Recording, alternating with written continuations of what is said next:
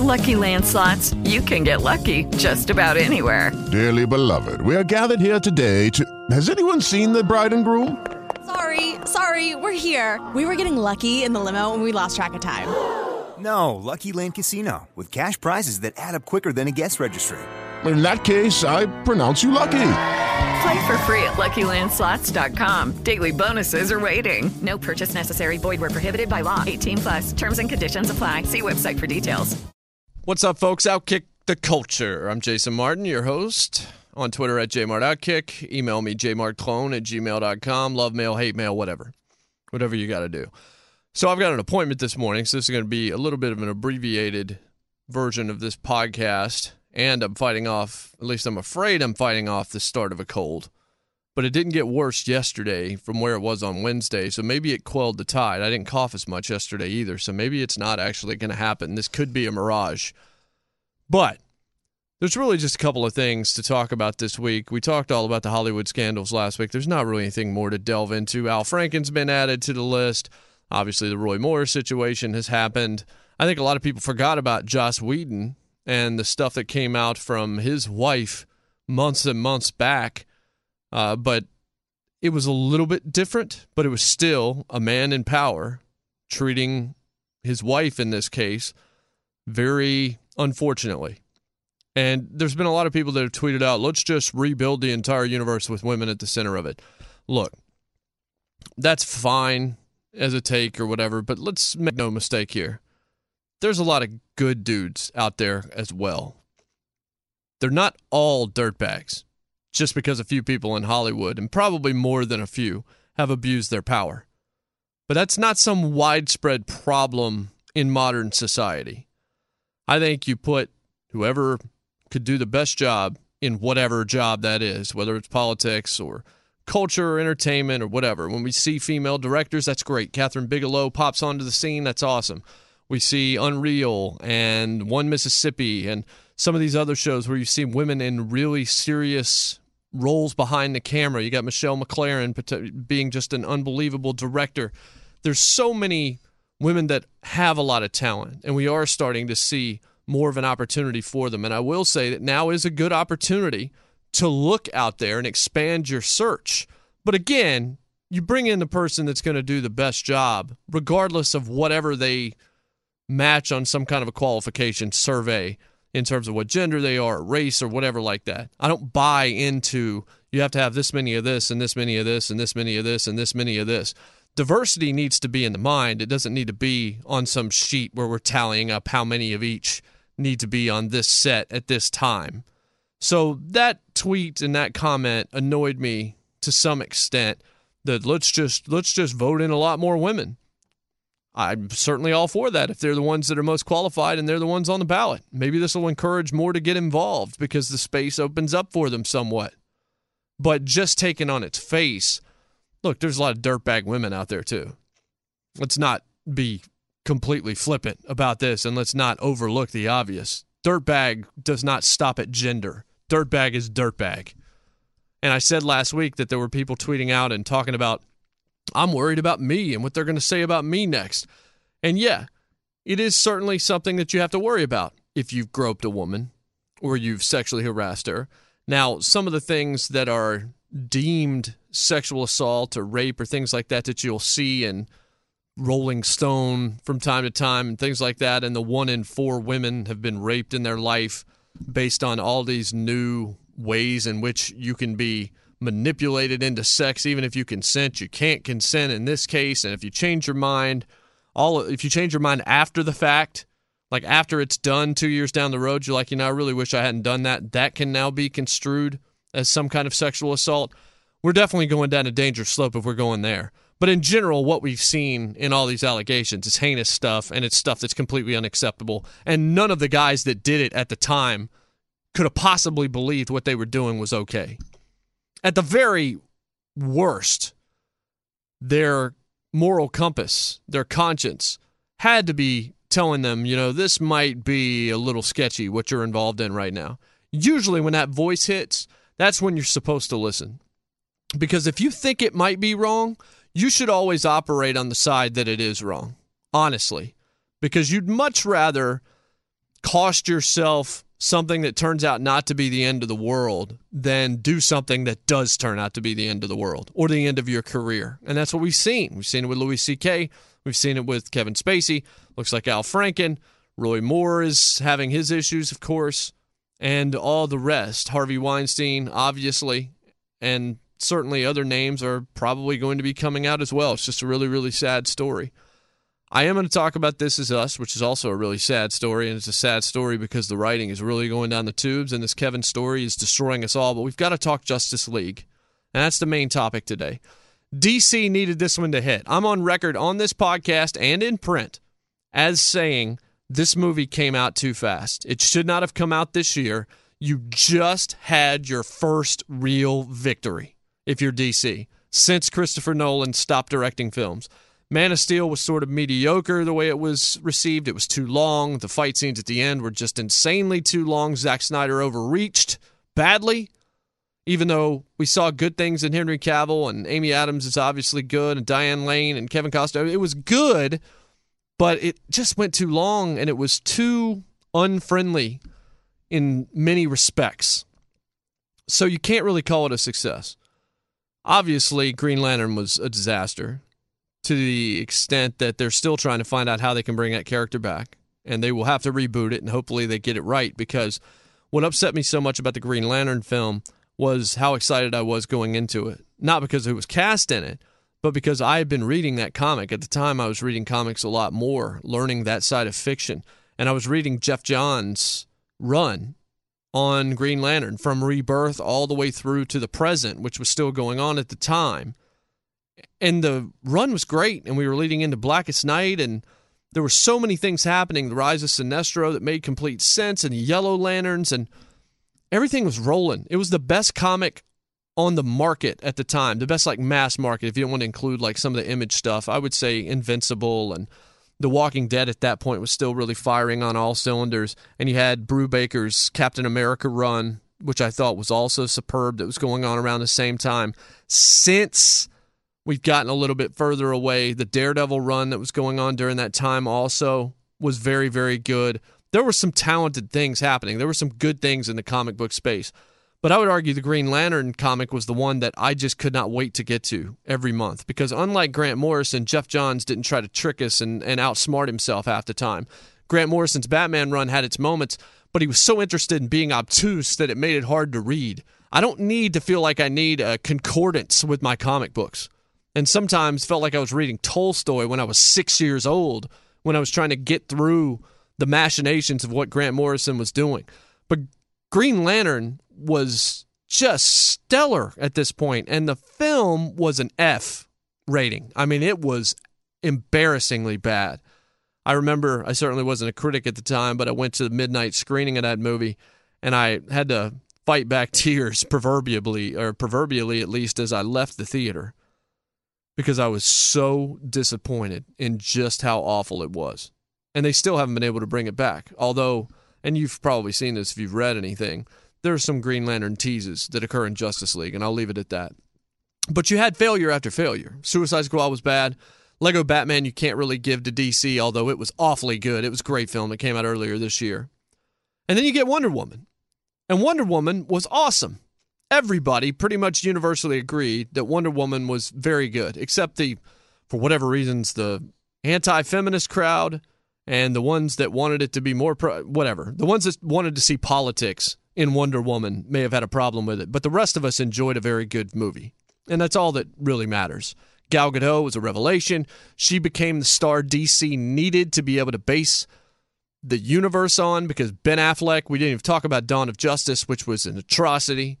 One of the most boring films I've ever seen. Zack Snyder did not do a good job with that. And honestly, when you go back through his canon, hasn't done a very good job in many of the things he's directed. That's a personal opinion. A lot of people might like him, but you look at the 300, it worked pretty well, and then he kept that exact same style through every movie that he does. To me, he's basically a high-end Michael Bay. And I'm not sure it's all that high-end anymore. And we saw the same kinds of things within Justice League that we've seen in all the other things he's done. But Wonder Woman was undoubtedly good. So you get a victory, and it comes in the summer of this year. Reminds me kind of Marvel and Iron Man. Robert Downey Jr., his film hits, and it hits, and people love it, and it's better than expected, and Favreau does a fantastic job. And now you've got a tentpole star to kind of build the Marvel universe around. And Marvel, to its credit, followed up with a bunch of really good movies, but we didn't get the Avengers until we had seen a few of those movies first. So we had a chance to get to know those characters, whether it was Chris Evans in the first Avenger, or whether or not, well, it was Ed Norton in The Incredible Hulk, which would then end up being Mark Ruffalo by the time the Avengers came out. And it was Chris Hemsworth. And we knew these people. We didn't know all the sideline guys. We didn't necessarily know Jeremy Renner, and we didn't know Scarlett Johansson in terms of Hawkeye and Black Widow, but we knew those characters if we read comics, but just the mainstream audience is what I'm talking about, because most of the people that are going to see these things aren't necessarily big comic book readers, because, newsflash, most of the country do not read comics. That's why you have to explain these things, and that's why you have to be invested in these characters. So Wonder Woman's really the first one to hit. You're already automatically invested in Superman and Batman because you know those characters from history. There have been so many films. Obviously, Nolan made Batman something special, the animated series as well.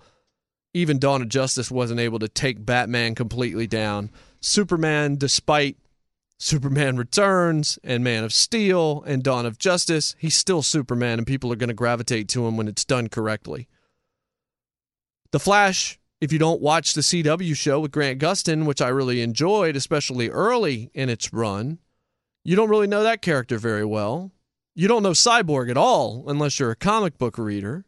And Aquaman's always kind of been the joke of the DC universe, even though when the New 52 launched, when they rebooted their entire DC universe in comics, the Aquaman comic was among the best when that run first started.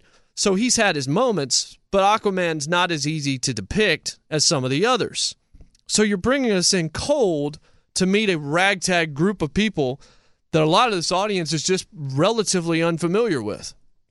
Maybe not as unfamiliar as they were with Guardians of the Galaxy, but part of that film's charm was in not knowing much about them walking in unless you were a hardcore comic book reader, and letting the film kind of tell that story to you.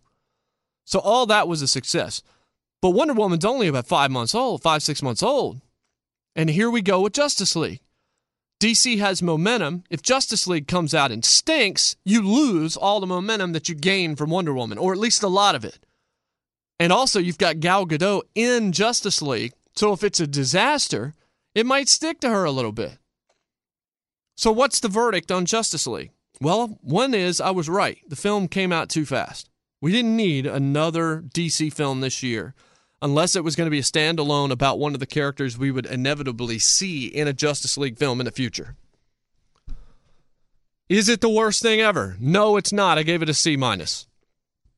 There were things about it that I really liked, and things about it that I really didn't. The things that I really didn't are the things that most people are going to stick with their opinion, I would believe.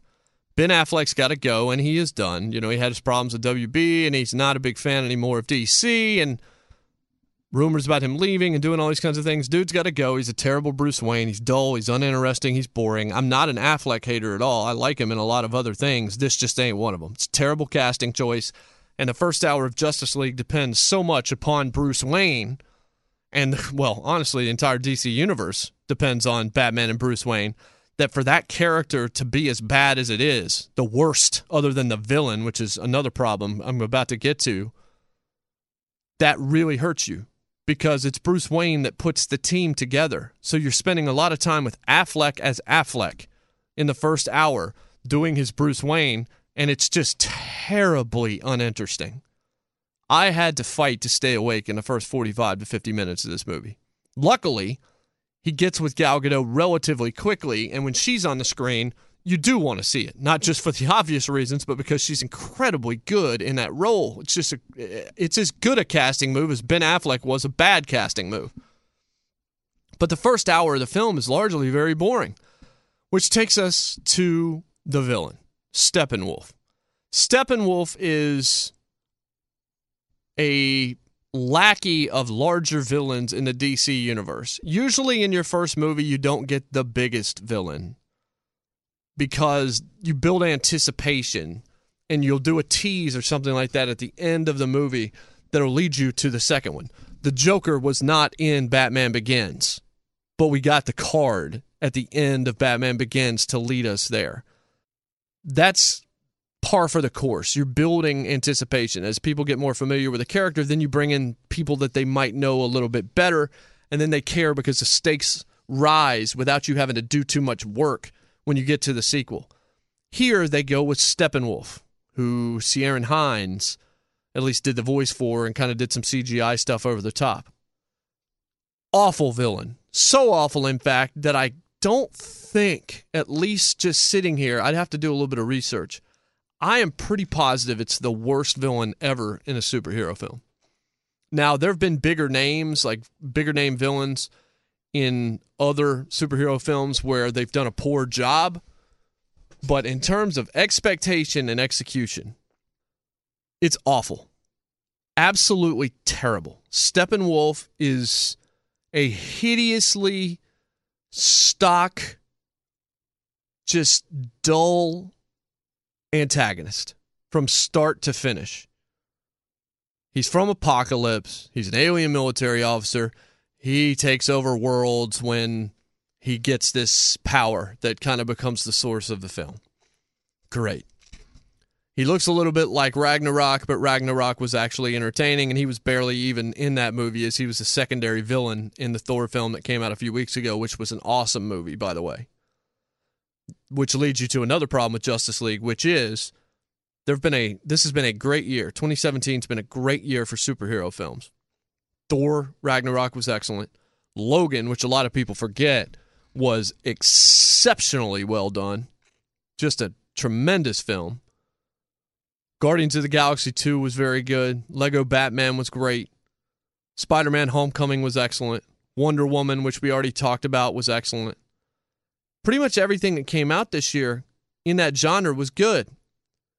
So Justice League didn't come in with an audience that was starved for this kind of content. It came in to face an audience that had already gotten a lot of good versions of these films all year. And this one flat out doesn't stand up. It's not terrible, but it's never great. It's merely good even at its highest points. And most of the time, it's aight. That's how I described it. A-I-G-H-T. Aight. It exists for one storyline purpose, and because it releases today, and most of you haven't seen it yet, I'm not going to spoil that for you. But for the future, like, why would you do this film? What's the main story purpose of this? It's not about this villain. It's about one thing for the future. And you'll know what it is probably long before it happens. And it makes total sense, and it's good. And actually, once it happens, they do a nice job with that. The second hour of the movie is well, I won't go so far as to say it's awfully good, but it's pretty good. Second hour is much better. There's chemistry between some of these characters. Ray Fisher's Cyborg, when he is on screen with Ezra Miller's Barry Allen, The Flash, they have pretty good chemistry together. They're funny. They have this antagonistic but still kind of friendly relationship.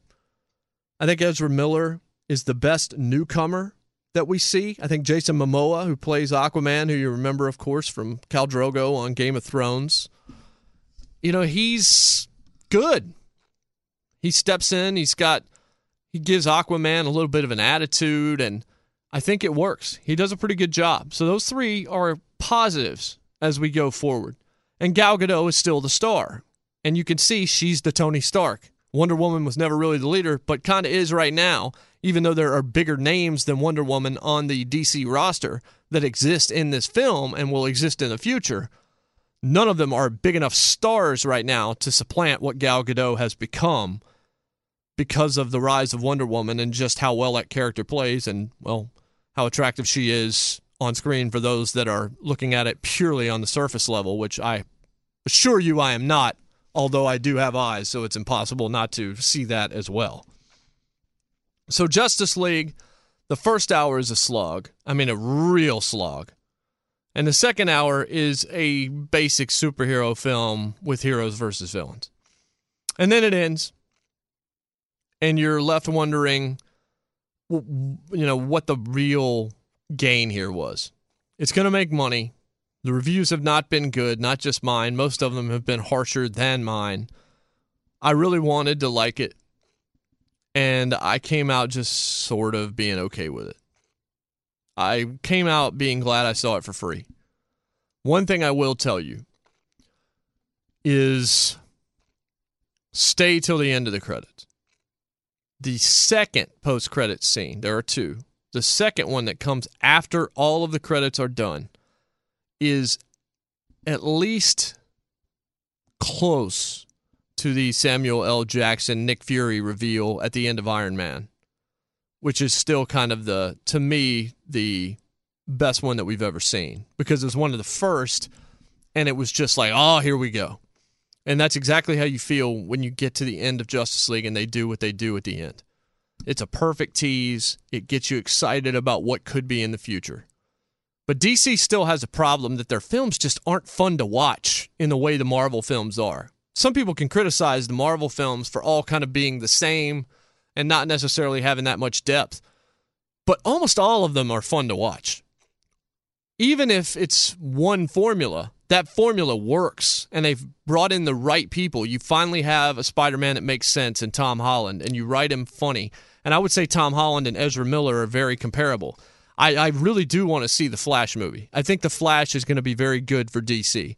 Ezra Miller has that Tom Holland quality where he's sort of a nerd and sort of ridiculous and out of his place and awkward and still pretty funny, but he's got some charisma, and you root for him the entire time. And so I think that the Flash might be in good shape as they get to his film. The Aquaman film ought to be pretty good. I would imagine Momoa is somebody they definitely want to make a star because they know that they can market around him. So we'll see. And then the Cyborg character, you just don't know anything about Victor Stone. Ray Fisher does fine. He really does. And perhaps in the future we'll see better things from him. Right now it's just an unknown quantity in the eyes of, I would say, about 85 to 90% of the audience. Maybe more, honestly. Cyborg is just not a character most people are familiar with. But the DC films still just, they feel like drags. And that's something they've got to fix. This film was much lighter than the DC films that we've seen to this point. Except, Wonder Woman was fairly light. And it was certainly all hero and no villain. There was no shade of gray within Diana Prince, as there shouldn't be. There have been way too many shades of gray in the DC films where they're trying to give you this forlorn struggle, and it backfires on them every time. This film was a lot lighter. There were some arguments early, and then they kind of got together by the end. Hopefully, they don't necessarily argue that much going forward, because I think we've seen the end of people interested in seeing the shade of gray in their superhero films. Wonder Woman was a pure hero, and it worked. Whenever there's another Superman film, he needs to be truth, justice in the American way. And based on everything you've read, that's what he's going to be. And that's exactly what Superman needs to be. Batman's the one that always has to brood and be dark, and that's fine. He's my favorite of all time, so they can do whatever they want as long as they don't put Ben Affleck in another one of these films. But Justice League is merely okay. It's the worst superhero film of the year, which again, in a year where they've all been very good, on its surface does not sound all that bad, but this one is definitely below all those films. Like, fairly significantly so. It's a C-. It's a miss, although maybe almost foul-tipped it. So there you go. Justice League, you'll watch it. You can tweet me at JMartOutkick, and if you love it, tell me I'm wrong. My guess is you're not going to do that. I think there'll be people that like this film. There will not be very many that love this film, except the hardest of the hardcores that can overlook every flaw in the universe in order to get to their conclusion. Now let's talk about This Is Us here, at least in this kind of truncated version of this podcast. The Kevin storyline is just hideous.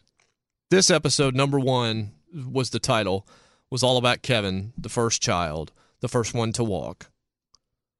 And we saw him in the present and in the past. We saw the high school version of him as he got injured and found out he wasn't going to be able to play football anymore. He was lucky he was going to be able to walk again after treating the pit coach like utter garbage at the house and acting like a just real Massengill container. To the extent that you're not really sympathetic for him when he gets hurt, honestly. And you're not sympathetic for the current Kevin either, because the way he's acting is so absurd. I know time has passed on this show. More time than just the week that we have. Even in the present time on that show, more time has passed than what we see. The problem is our minds are seeing it week to week. We're 7 episodes into the season, 8 episodes into the season? Kevin's a full-blown pill addict. Full-blown painkiller addict. Full-blown alcoholic. Full-blown sphincter, basically, at this point. And it's terrible. It has nothing to do with the performance. Justin's doing a good job. But it's a terribly stock, overdone storyline that we've seen in every drama since the beginning of time. I mean, even Jesse got hooked on speed on Saved by the Bell. Remember, I'm so excited. I'm so excited. I'm so scared. I'm scared right now, too. I'm scared about This Is Us. I'm scared that This Is Us is already running out of foundational ideas on which to build its show. Because we are already crossing the Rubicon here, folks. There's not much left. We're going to have to start retreading.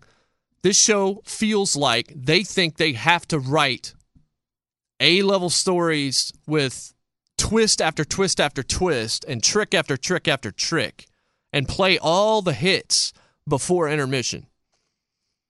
This is you going to see, I don't know. I'm trying to think of a music act where this would really fit, where there's enough hits that you could play them in the first half of a long show. But just think of your favorite musical act. Think about going to see them.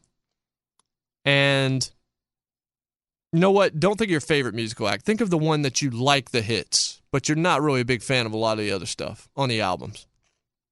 So you go and buy the greatest hits record. Here's an example for older folks. Think of the Steve Miller Band. Everybody had Steve Miller Band greatest hits in high school. Everybody's listening to The Joker and Fly Like an Eagle, Big Old Jet Airliner, all that stuff. Let's say he played the entire greatest hits record and then came back out and played B-sides. That ain't going to work. And that's what we've got with This Is Us. We're playing all the hits. William Hill is dead. And now we've got, look, the pill addiction storyline's like a season 5, we're starting to run out of ideas kind of angle. The start of season 2, my man is popping open a pill bottle and getting hooked on fentanyl and Vicodin. What is going on? Are they afraid this show's going to be canceled over the Christmas holiday?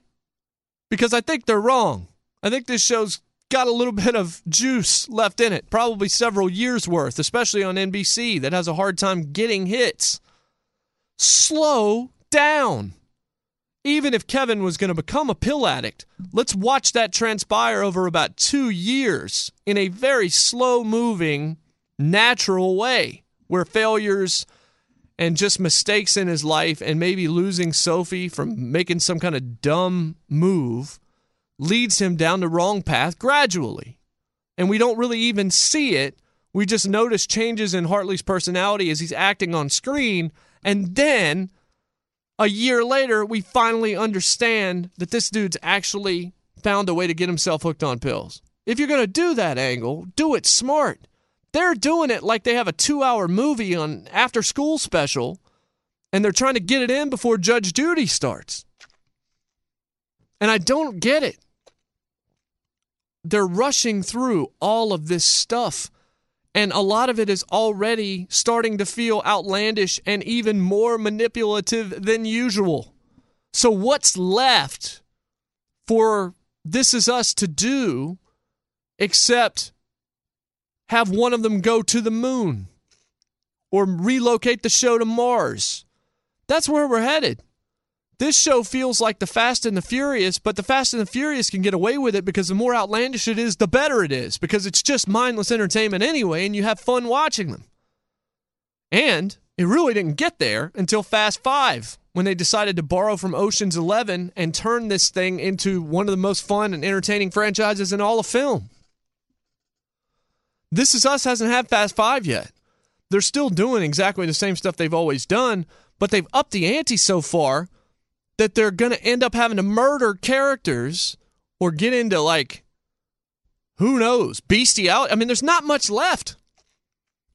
Dude is a full-blown pill addict, and we're not even at the mid-season, but we're not even to Thanksgiving on this show. And my man's got his alternate timeline Troy and Abed beard rocking, which is not for a movie. It's just for this dark character. I told you, remember, we got to the first episode of the season, I told you that Fogelman and some of the writers had kind of mentioned that Kevin was going to be going down a dark path this season. How much darker is it going to get unless he commits suicide? I mean, seriously. And we get to the end of the episode, and This Is Us goes full This Is Us. Kevin shows up at Randall's door, ready to admit to what's happened and ask for help. And he's cut off before he can say it, so that Randall can say that Kate's lost the baby. And now Kevin's not going to tell Randall, and he's going to end up falling further into addiction because he's unable to say what needs to be said. And he has no one else to confide in. Which gets me to one last point that I want to make, and it's this. Consider for a moment how much better the lives of these characters would be if they trusted one another and they had God in their lives. As a matter of fact, expand that further. Imagine how many misunderstandings, miscommunications, errors in judgment could be solved if the writers included a relationship with Christ into some of these shows. I'm not suggesting they should do that. I'm suggesting it's amazing how many of these things could be solved by that one addition. Justin Hartley is on the ground on his knees as Kevin Pearson saying, "Someone please help me." But he doesn't say, "God help me." He doesn't look to the sky. It's just something I've noticed, that when you watch these shows and you watch these characters that are falling into various states of disrepair, who are losing relationships in their lives and are truly spiraling, I think you can reflect it at least a little bit to your own life if you stop and just think, these guys are not alone and no one is willing to tell them. Religion's never been a big part of This Is Us, certainly on the show. But it's astonishing to me. And I think that if they were to add that, they would also trust each other. Because the problem with This Is Us, in addition to the Kevin storyline and the speed, is that these three kids, Randall less than the other two, they are all so self-absorbed and so worried about how this is going to be perceived that they do not confide in one another as a family should. They bottle things up. Randall will go to Beth, which is good.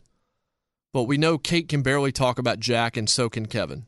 The death of this man, of Jack Pearson, has affected these three children's lives in unimaginable ways, and it's like a decade old or more. And they still can't talk about it, and Kate is still watching football with his urn, and Randall's seeing visions of him when he takes a hallucinogen in the woods, and Kevin can barely even mention his father's name when he goes back and thinks about it, even though he's basically the spitting image of him when it comes to the addictive personality. It's insane. The show is off the rails right now. The Kevin storyline, I see it and I want nothing to do with it. And this was an entire episode devoted to him, centered around that character. Next week's episode, number 2, is all about Kate, and I would imagine will be about her miscarriage and what's happened in her relationship with Toby. My guess is it will be better than this week's, not as good as one that completely focuses on Randall if they're going to do that. But right now, This Is Us, it's fair to say that the second season is already showing signs that this show is going to become unwatchably irritating a lot faster than people might have thought. Not me. I told you. The first season of This Is Us would likely be the best one when we got to the end. Just like Empire. You just felt at the end of the first season of Empire like it would never be that way again. That we had seen the best. I feel like the same's true with This Is Us. There have been some highlights this year. They really have. But some of the ways in which they're writing right now indicates a lack of confidence in the future because they are not just playing the hits. They are bringing out the most trope, overdone, cheeseball-oriented, dramatic storylines on Earth. And they're doing them in ways that would make Days of Our Lives jealous. And I think This Is Us can be better, quite frankly. So that continues to be a concern. One final note before I get out of here so that I don't miss my appointment. Saw Margo Price last night at an event. I was invited to a Third Man Records Beats collaboration celebration party thing last night. First time I've been to the Third Man Blue Room. It kind of blew me away, honestly. A lot of people from the music industry in there. I was a little bit awkward. I felt out of place. I was able to make a friend in there and talk to her through most of the night. But Margo Price performed. She only did 3 songs. And she was just kind of hanging out in the room beforehand. I'm going to see her in Louisville in January. Talked before about country music and how I'm not the biggest fan, but the stuff that I like, I really like. Margo, I really, really like. Margo she sounds like June Cash. And watching her in a room that was probably not all that much bigger than what you would expect a large living room to be in this Blue Room. The acoustics in there and being able to hear her voice carry was among the best audio, just live audio, that's hit my ears in my entire life. And I can't wait to see her in January. Her album was All American Made. It came out about a month ago or so. One of the top 5 albums of the year. I'll tweet this out, but my top 5 albums of the year on my way out, as I told you, Courtney Barnett and Kurt Vile, A Lot of Sea Lice is probably number 1. The National, Sleep Well Beast is in there. The War on Drugs, A Deeper Understanding is just outrageously great, and you should all listen to that. I'm seeing them in December here in Nashville. Margo Price, All American Made. Jason Isbell and the Nashville Sound, or Jason Isbell and 400 Unit. The album is called The Nashville Sound. And Spoon's Hot Thoughts. That might be 6, but I'm getting them all in there. Those are my 6. Of what I've heard, because you can't hear it all. And there's some other good stuff out there that would definitely be an honorable mention. Maybe I'll do a column about it or something like that. But Margo Price, if you like country that just sounds right, that has blues influence too, and she's getting a little bit political. She's got a little bit of John Prine in her. And some of her politics are off. Even in the songs that she's writing about, her facts are wrong. This is not opinion by me. This is just pure fact. But if I stopped listening to artists that I disagreed with politically, I would not be able to listen to music. I would walk around in dead silence. So, again, I'm not going to be defined by my politics, nor is my entertainment.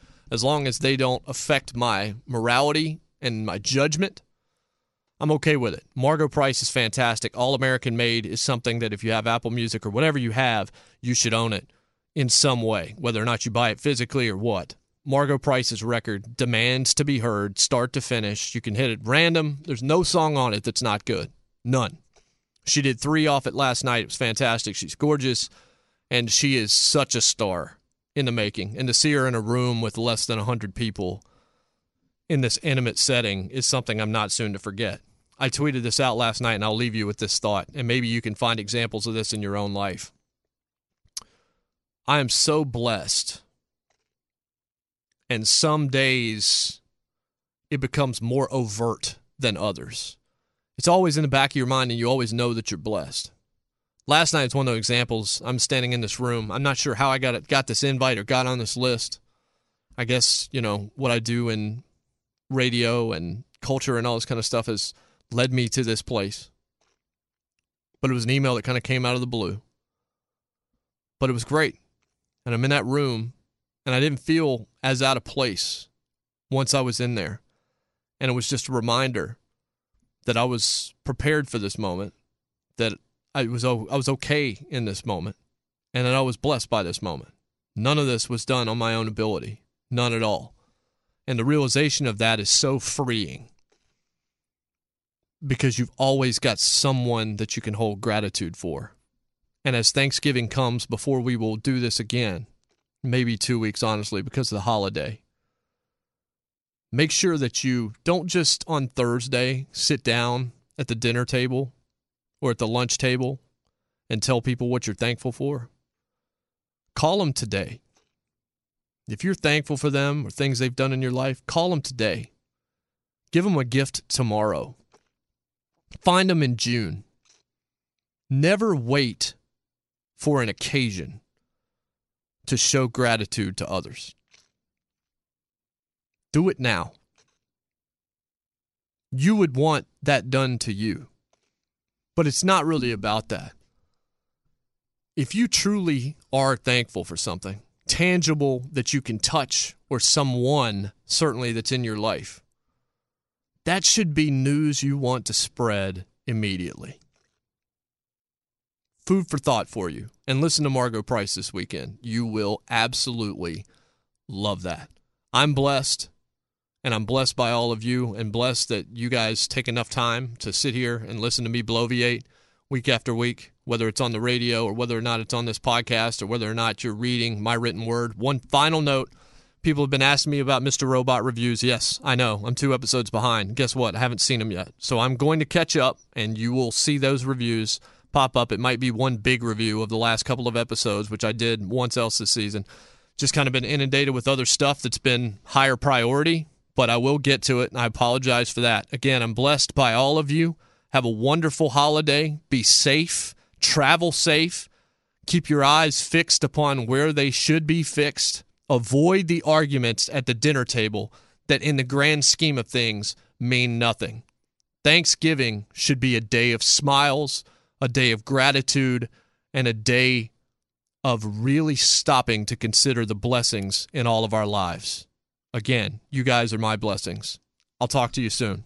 Hey guys, it is Ryan. I'm not sure if you know this about me, but I'm a bit of a fun fanatic when I can. I like to work, but I like fun too. It's a thing. And now the truth is out there. I can tell you about my favorite place to have fun. Chumba Casino. They have hundreds of social casino style games to choose from with new games released each week. You can play for free anytime, anywhere. And each day brings a new chance to collect daily bonuses. So join me in the fun. Sign up now at ChumbaCasino.com. No purchase necessary. VGW Group. Void where prohibited by law. See terms and conditions. 18+.